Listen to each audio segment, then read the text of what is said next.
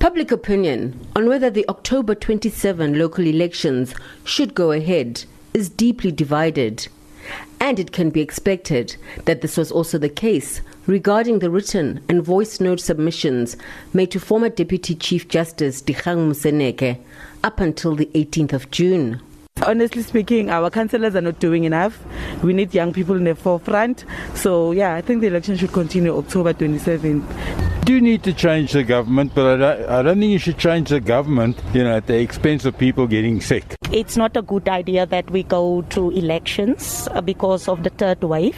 But on the other hand, I also think we should because of our political parties, especially ANC, the corruption.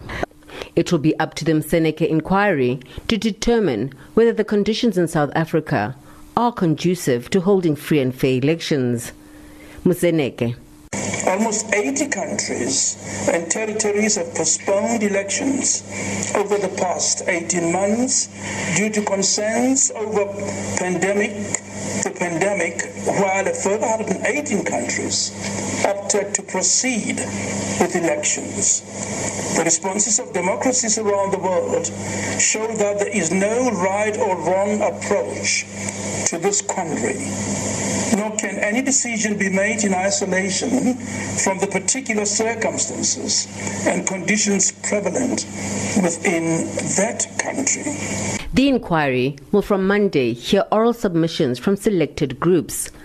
Up first will be the CEO of the Electoral Commission, Saima Mabolo, with the Department of Health's Ministerial Advisory Committee on the COVID-19 pandemic and the department's Director General to follow.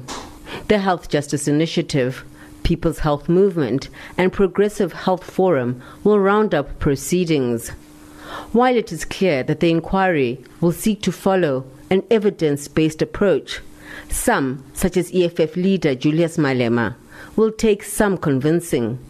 They are going to undermine the credibility of the former Deputy Chief Justice, because you can't appoint such a senior judicial person and act as if nothing happened. Even if Moseneke comes and says, no, the elections must continue, we'll say, it has always been like that. That's why the IEC went on to launch. He came here to just rubber stamp the decision of the IEC. So they are compromising an extremely independent man. His view is diametrically opposed to that of the DA.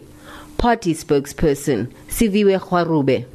What is now incumbent is on the IEC to make sure that there are ways in which we redesign the way in which our elections are done, and we redesign, in fact, how we will make sure that every single South African is afforded this very inalienable right of being able to vote for representatives that represent them and that deliver for them.